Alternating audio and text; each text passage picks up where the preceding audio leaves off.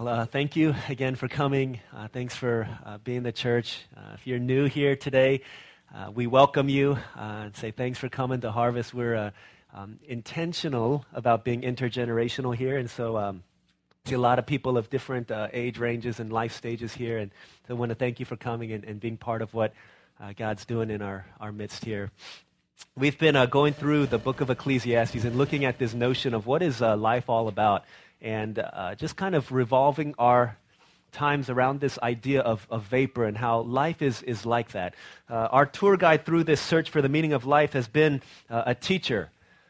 Has been a teacher, and has been walking us through trying to find out what is life all about. He's led us on a series of different journeys and taking a bunch of different roads to try and find what life is about. And he found looking under every rock and over every tree, he's found a bunch of different things to be insufficient as far as giving meaning in life. He found that work, pleasure, wisdom, none of these things worked, none of these things brought lasting pleasure. And so he realized that none of these things are going to cut it. Under the sun, all of these things are meaningless. And even life itself is vapor. It's a chasing after the wind. It's ephemeral, and it's so elusive, trying to find what this is all about. And so last week, for the first time, he lifted his gaze not under the sun, but above the sun, and found a huge piece to the puzzle of the meaning of life when he said, you know what, maybe we can find meaning in the fact of God's sovereign control over the events and of the moments and over the times of our lives and of the world. And as we saw, not only was that a major piece to the puzzle, but that was the box that held the picture to the puzzle, because God sees a perspective that we don't see. Now, in response to that, we look at today's text. We're going to start in chapter 3, verse 16. But one of the things we see that these arguments to this idea that God is in control. If God really is in control, then why is our world so messed up? You ever wonder that?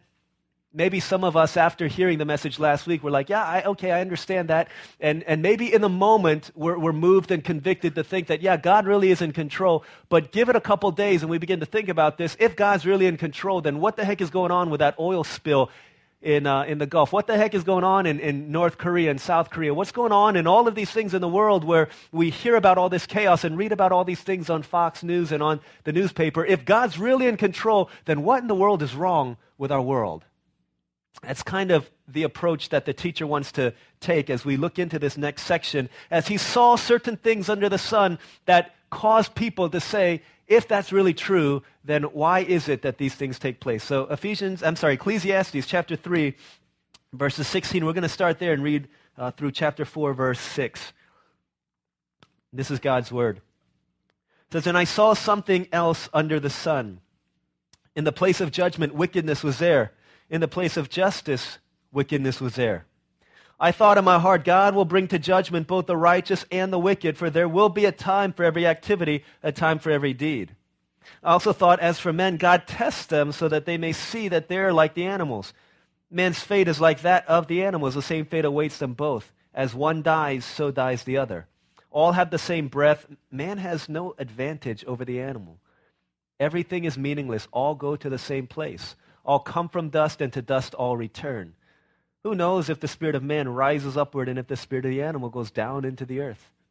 So I saw that there's nothing better for a man than to enjoy his work, because that is his lot. For who can bring him to see what will happen after him? Again, I looked and saw all the oppression that was taking place under the sun. I saw the tears of the oppressed, and they have no comforter. Power was on the side of their oppressors, and they have no comforter. And I declared that the dead who had already died are happier than the living who are still alive. But better than both is he who has not yet been, who has not seen the evil that's done under the sun. I saw that all labor and all achievement spring from man's envy of his neighbor. This too is meaningless, a chasing after the wind. The fool folds his hands and ruins himself. Better one handful with tranquility than two handfuls with toil and chasing after the wind. This is God's word. A lot of ground that we want to cover here, but we're going to see as a teacher thinks about and ponders God's sovereign control over the affairs of our lives, as he thinks about these things, the question is, then what is wrong with all of these things in this life?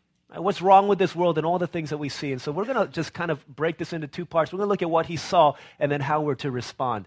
What did he see? There's three things specifically that it says that he saw as he looked under the sun. The first thing that he saw is starting in verse 16, is he saw wickedness.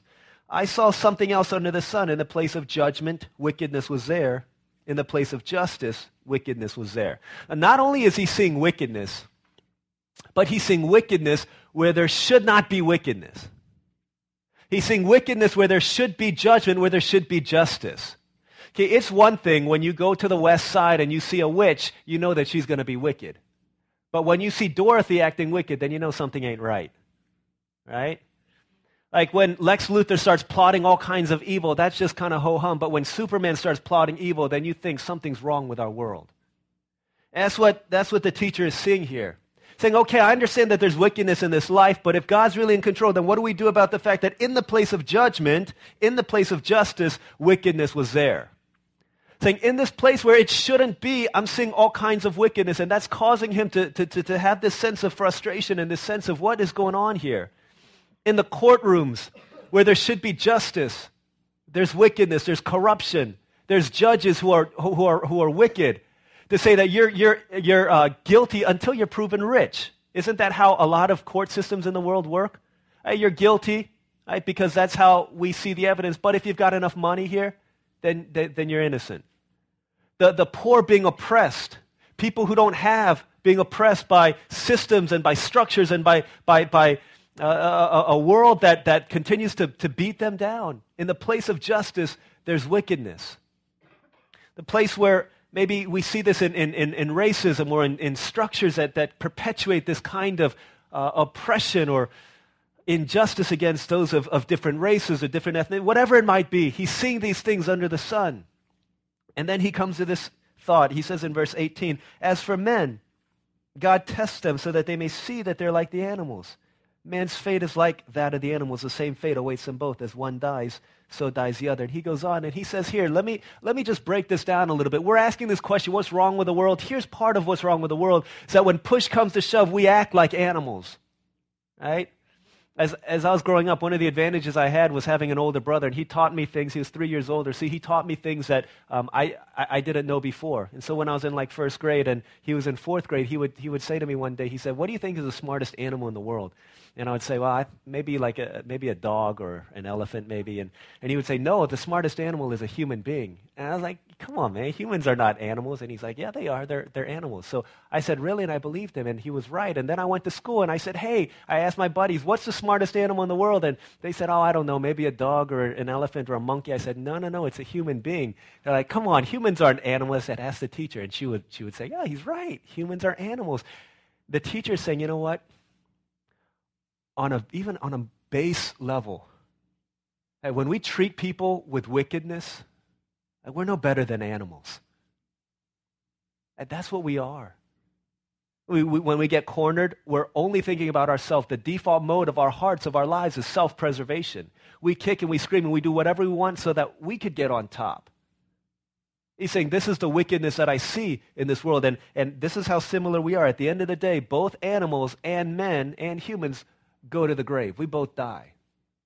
Saying you're more alike with the animal than you think. And that's the first thing that he saw under the sun, was this wickedness in the place of justice. The second thing that he sees, if you look in chapter 4, verse 1, again I looked and saw all the oppression that was taking place under the sun. I saw the tears of the oppressed, and they have no comforter. Power was on the side of their oppressors, and they have no comforter. The second thing that he saw not only was wickedness, but he saw oppression. Right, oppression in this context, what he's saying basically is those who have power taking advantage of those who don't have power. Right, don't we see this all the time? It is over 2,000, 2,500, however many years ago this was written, and yet the same sad thing that he saw under the sun are the same things that we're seeing under the sun. The same kind of oppression. This same kind of people in power lording it over those who don't have power. People who have a voice lording it over those who don't have a voice. And so we see this perpetual cycle where children are being kidnapped and trafficked across borders, where women are being beaten and if they speak out, the oppression just continues and continues and continues, where young children are being oppressed and used for their own gain, where you go to Haiti and people were luring kids with food in the aftermath of the earthquake so that they might kidnap them, that they might use them for slave labor. All of this oppression that's being seen in places, and he's seeing it. He's saying, here's the worst thing about it, is that not only are they oppressed, but they cry tears, and there's no one to comfort them. They cry themselves to sleep, and the only food that they have is the tears that come from their eyes. This is the oppression that I see. If God really is in sovereign control, then what in the world is wrong with situations like this? And I think about the comfortless, oppressed. I think about this little girl in Korea who is no more. You remember hearing this story a few weeks back, and it came out in Yahoo and all kinds of different places, where there's this Korean couple. They had this baby, a prematurely born baby, yet they were addicted to this game. I forget what the game was called. It was some virtual child-rearing game where they would play it at the internet cafe in their neighborhood, and they would play for hours upon hours upon hours, stopping every 12 hours to feed their baby. Their baby would be fed once a day in this 12-hour break. As they're raising this virtual child, neglecting this real child who's been born of their loins. And how many tears were shed? They were arrested a few weeks back because this child died of malnutrition. You think about the tears of the oppressed. How many tears did she shed? How many tears flowed from her eyes, and there was no one there to comfort her? Saying, this is what we see. And he says, you know what? What comfort do we have then? Under the sun, here's what it is. Here's the best escape route. I declared that the dead who'd already died are happier than the living who are still alive. Saying, in light of a world like that, it's better that you're dead than to be alive. Then he goes on, he says, but you know what's better than all of these? Is to never have been born, to have never seen this evil under the sun. The oppressed who have no comforter is an evil under the sun. But then the last thing he sees in verse 4, and I saw that all labor and all achievement spring from man's envy of his neighbor. This too is meaningless, a chasing after the wind. He talked about this a few weeks back as we put our hope for meaning in life, in our work, in our labor, in our achievement, in our schools, and trying to get good grades. And why do we strive for all these things? He cuts to the heart of it here, and he says, you know what, all these things that we do, it's driven because of an envy of our neighbor. That's why we want all of these things. That's why we want more and more and more. It's not so much that we just want more, but we want more compared to somebody else. We think that life is graded on a curve, and it doesn't matter all the great things we have. If we look at our neighbor next to us and we don't have what they've got, then we want what they have, and so it causes us to work and work and work and work more and more and more because we want a little bit bigger, a little bit more, a little bit better, a little bit faster, a little bit more advanced and high tech. Saying that's what drives all of our achievement. That's what drives all of our labor. It's what drives the NBA player to say, I want a new contract, not because he needs more money, but because he needs more money compared to somebody else, because he wants to be the highest paid player at his position. Saying the reason why you want that new toy or new gadget is not just for the functionality and the pleasure that it brings to you, but because you don't want to be the only one who doesn't have it. Now, you go to the store and you want that jacket, not just because you want that jacket, but because you want people to say, wow, you've got that jacket, right? Saying this is what drives all the things that we do. It's envy, it's labor. It's envy-driven labor in our desire to want all of these things. He says, in order to catch the person on top of us on this ladder, we need to step on those people who are below us. You see, and again, we miss out on the very essence of what work was meant to be. It was meant to be a giving of our gifts and talents, is to contribute and to build up culture and society, to honor God, but instead we make it something else. Instead of seeing people as companions to be embraced, we see them as competition to be beaten. So what is it then? What is it at the heart of the matter? What's wrong with the world? Here's what's wrong. If you look at all three of these things, here's a unifying theme about all of these things, is that because of the wickedness, oppression, and envy, we fail to treat people the way that God calls us to treat them. What is wrong with the world that we fail to treat people the way God intended us to treat them? Let me turn the mirror a little bit inward to ourselves. Let's get a little bit deeper. What's wrong with the world? Back in the 1900s, we talk about 1900s, it was like hundreds of years ago, but it was really like 11 years ago. But back in the 1900s in Great Britain, a newspaper called The Times put out this one question, and they sent it out to several prominent authors in the Great Britain area. And the question was, we're asking people to write essays in response to this one question: what's wrong with the world? And so people sent in their contributions. There's a great Christian theologian, author named G.K. Chesterton, wrote a book called Orthodoxy. And his essay was written in a letter form, very simple. And he said, "Dear sirs, I am sincerely yours, G.K. Chesterton."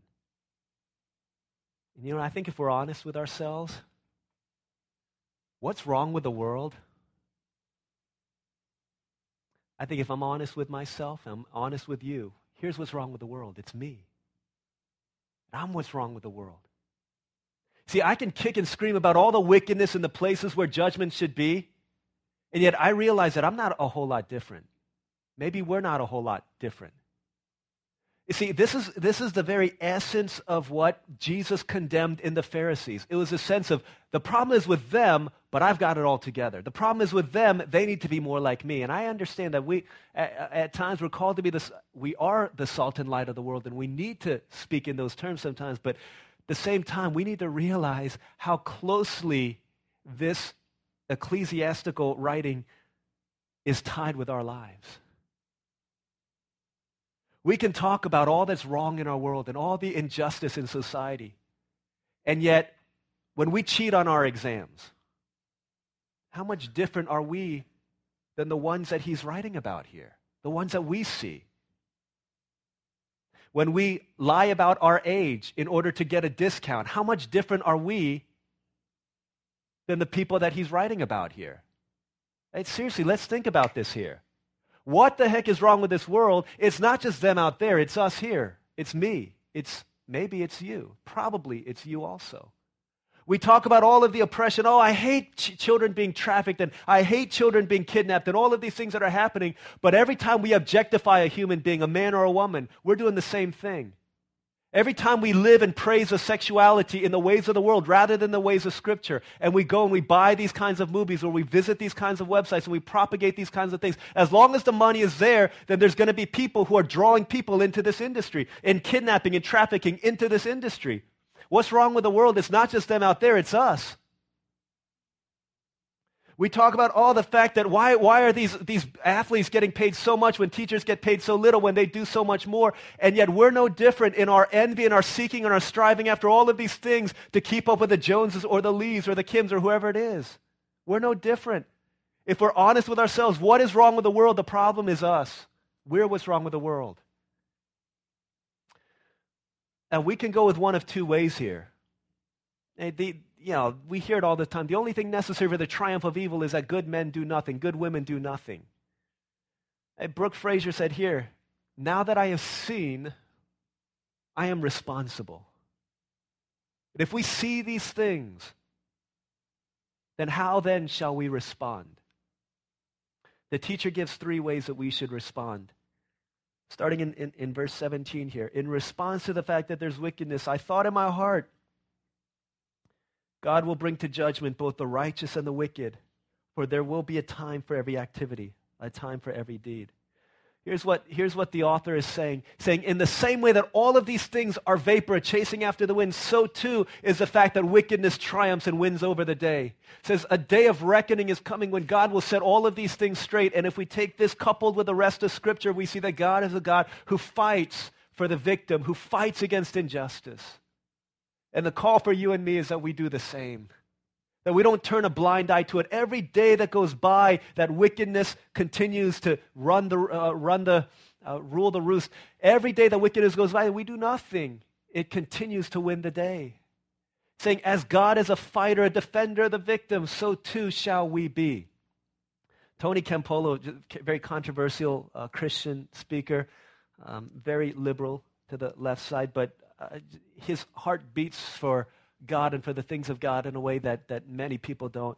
He was speaking at Biola University in LA, which is a Christian school, stands for Bible Institute of Los Angeles. But he was speaking at their chapel service some time back, and one of my friends was at the chapel service, and he was talking about the question of God's justice in our world and social justice and how Jesus was a fighter for those who were victims of wickedness. And he said something to the effect of, how many of you believe that the church is fighting for justice the way that Jesus would want us to? And many people raised their hand. And then he went on and he said, this is what he said in response to that. He said, many of you feel like the church is fighting as an agent of Jesus' justice.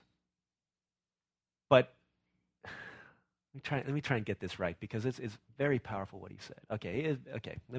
He said, many of you feel like the church is doing a right job in fighting for justice in the world. And then he said, and that's BS.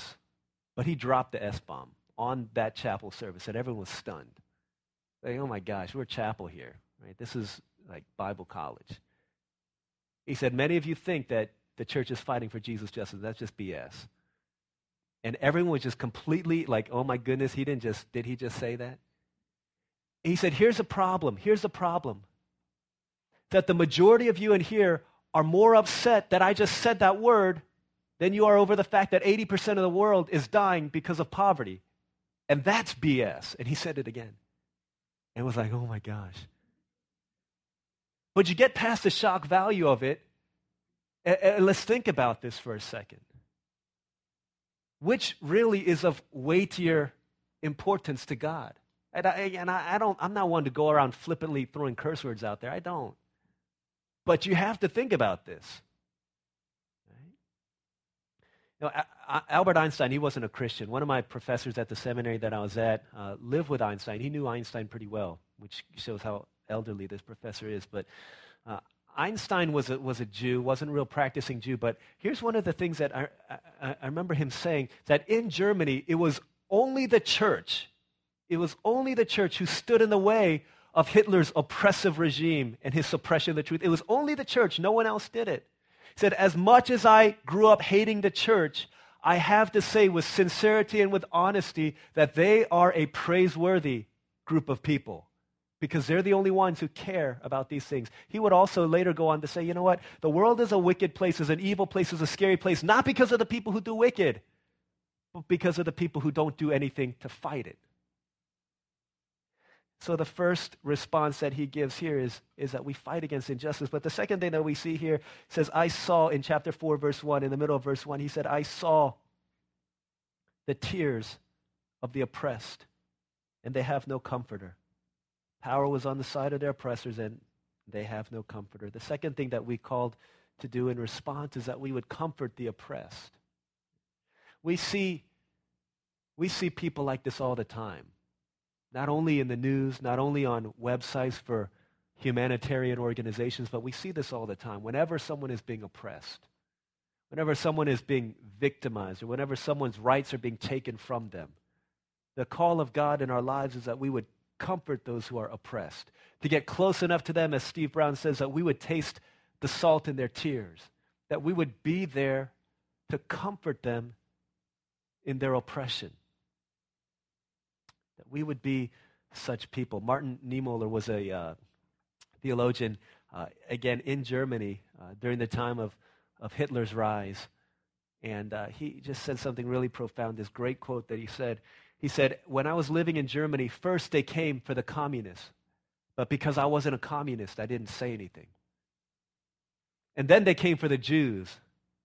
But because I wasn't a Jew, I didn't say anything. Then they came for the union workers, and because I wasn't a union worker, I didn't say anything. And then they came for the Catholics, but because I wasn't a Catholic, I didn't say anything. Then lastly, they came for me, and then there was no one else to speak up. That's pretty powerful stuff. Good night, man. Who are the voiceless people in our world? That we have a voice and we have the resources, that we have the position of influence to be able to do something about. That there are scores of people who have a voice and who have an opportunity to say something and to do something. He's calling us, would we do something about it? And then the last thing that we see, starting in verse 5, the fool folds his hands and ruins himself. Better one handful with tranquility than two handfuls with toil and chasing after the wind. In light of the envy-driven work that we do, the last thing that he sees is we can find contentment in God. But let me try and paint the picture of what he's trying to show here. He has three sets of hands here. The last set of hands actually, but the first one we'll look at says two handfuls with toil and chasing after the wind. He's seeing people with two hands full of all that they've got and is longing for more. It's an envy-driven work whose hands are full with all of these things, but he's longing for more and more and more. And at the end of the day, it says, what does he have in his hands? It's just wind. It's vapor. There's nothing there. He wants more, and he wants more, and he wants more. I think that's the picture of envy-driven work. Now, in response to that, we can take one of two approaches. One, in light of all that's going on, we can say, you know what? I'm gonna exit the rat race. This is what he says, verse 5. The fool folds his hands and ruins himself. This is of no hands full. Yes, his hands are folded. He's just sitting there doing nothing. Saying, in light of all that envy and all that work, in light of all these things, I'm just gonna exit that world, and I'm just gonna sit here and I'm gonna fold my hands and let there be nothing to show for my life. Saying that's not the approach we're to take. The proper approach, he says in verse 6, better one handful with tranquility than two handfuls of toil and chasing after the wind. Here's what he's saying. To have one hand filled with your work, but then have another hand free that we might give. Here's what he's saying. Throughout the Bible, Psalm 73:23 in particular says, one hand, our right hand, given in surrender to God. That's the symbol of our contentment. That's the symbol of what's important to us. Saying with one hand we continue to work and to give of ourselves to other people, but with the other hand we find our contentment in God. The question is, do we give God the time to be our contentment? Or are we giving all of our time to our work and to our studies and to our labor and all of these other things, chasing after the wind, that we don't have time to find contentment in God? He's saying when we do find contentment, that's when we begin to realize that I don't need to manipulate other people, like Francis Chang says, but we can minister to other people. That our hands are not busy being filled, that we have to step on other people, but we can freely give and give what we've got to others and find contentment in our work so that we might enjoy that as a gift and then give that to others what we have. You see, when all is said and done, these questions that the Old Testament, that the writer, that the teacher is asking in the Old Testament finds their answers in the New Testament. Is there hope after death? What happens when we go to the grave? Does our spirit go up and the spirit of animals go down to the... What happens with all... Is there a comforter for us? And so the Bible tells us in the New Testament that there was one who would come, who would make all of these things right. You see, back in the garden, again, we go back to the Garden of Eden. We go back to Genesis here. The way that it was created was that God was the creator, and in the image of God, Imago Dei, human beings were created. In the image of God, with dignity, with worth, with purpose, with a hope, with destiny. And to subdue the earth was the man's call, to name the animals and to take care of them. But in the temptation in the garden, do you remember what happened? The serpent came and he tried to flip that order upside down, to put the animal, to put creation over man, and to put man over God. And with that flipping came the dehumanization of humanity. And we began to treat people like animals. We began to treat God like just one of us. God's just my homie. He's just my friend. He doesn't have sovereign rule over my life. He's just another person that I go to when I'm in my times of need. And if I don't like him, then I'll take his arms and his legs and I'll nail them to a cross. Because when all is said and done, the dehumanization of people leads us to look at God, and when we're cornered, it's either fight or flight.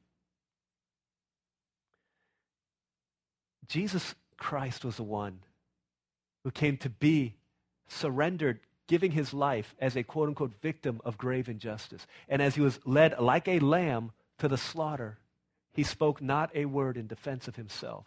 He was the oppressed without a comforter, because when he cried out, the only one who could comfort him, my God, he had forsaken him on the cross. Jesus was the one, he was completely content with what he had, and yet he gave himself up so that the comfortless could be comforted.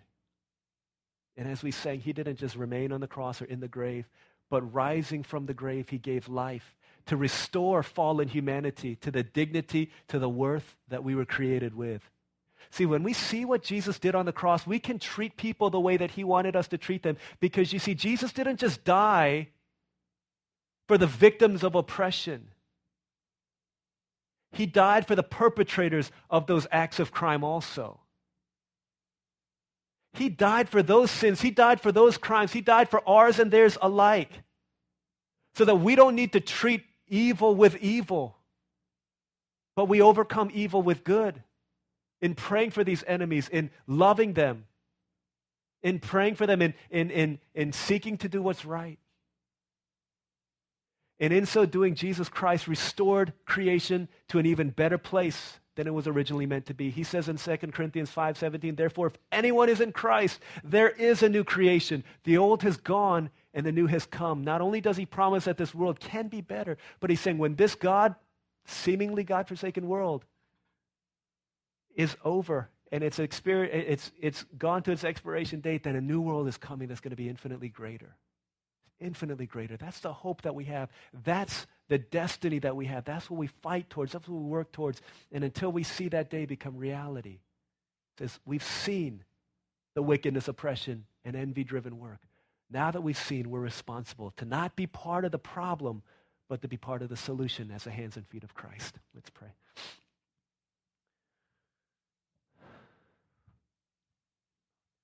Let's take a moment as we consider, as we respond to the Word of God. How is he calling us to live in light of what we've seen? The same things that the teacher saw under the sun are the same things that we see every day under the sun. Maybe it's not such things as those things out there, but maybe it's the person at work that everyone talks about behind their back, and we just kind of quietly go along with it. Maybe the call for us is to be a comforter to those kinds of people who are oppressed, to stand up for what's true and right in these situations. Maybe there's something that causes your heart to beat with anger, with holy and righteous anger, and we've just kind of let it sit there. What is God calling us to do in response to that? Maybe we've found ourselves caught up in this rat race, trying to make a name for ourselves by wanting to be someone compared to somebody else. And his call for us is, hey, be content. Be content with me. Carve out that time in your schedule each day so that you could be reminded that all of me is really more than enough. And that when you see that I'm more than enough, then that overflow you can give to other people. How is God calling us to respond to what we see under the sun? As the hands and feet of Christ, we're called to be part of the solution, not a perpetuation of the problem. So let's pray to God and say, God, here am I. Here's my life. Would you use me? Would you take me? Would you show me what you're calling me to do? And let's make a prayer of commitment, of surrender as we respond to his word. Let's take a couple moments to pray together like that as we respond to his word.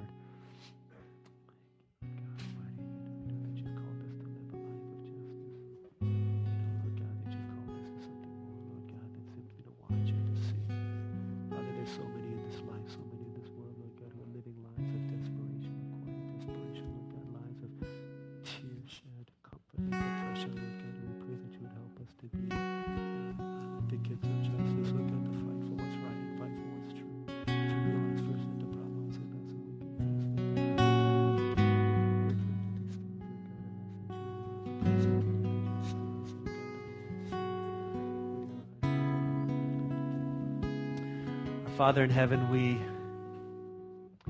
have heard your word and we confess that the problem and what's wrong with this world is not something out there, but we realize that it's something that we see in the mirror every day of our lives. Father, we confess that we have been so often part of the problem, maybe not directly, but in our unwillingness to fight against what is wrong, to fight against the injustice and oppression in this world. We haven't worked towards seeing the kingdom of God come on earth as it is in heaven. And for that, we ask that you would forgive us. We ask that you would help us to see situations not from an under-the-sun perspective, but with the eyes of God. That you would help us to see indeed that everyone needs compassion, the kindness of a Savior. We pray that you would help us to go forth to be your hands and feet to a world, to a people, to friends, to classmates, to co-workers in need.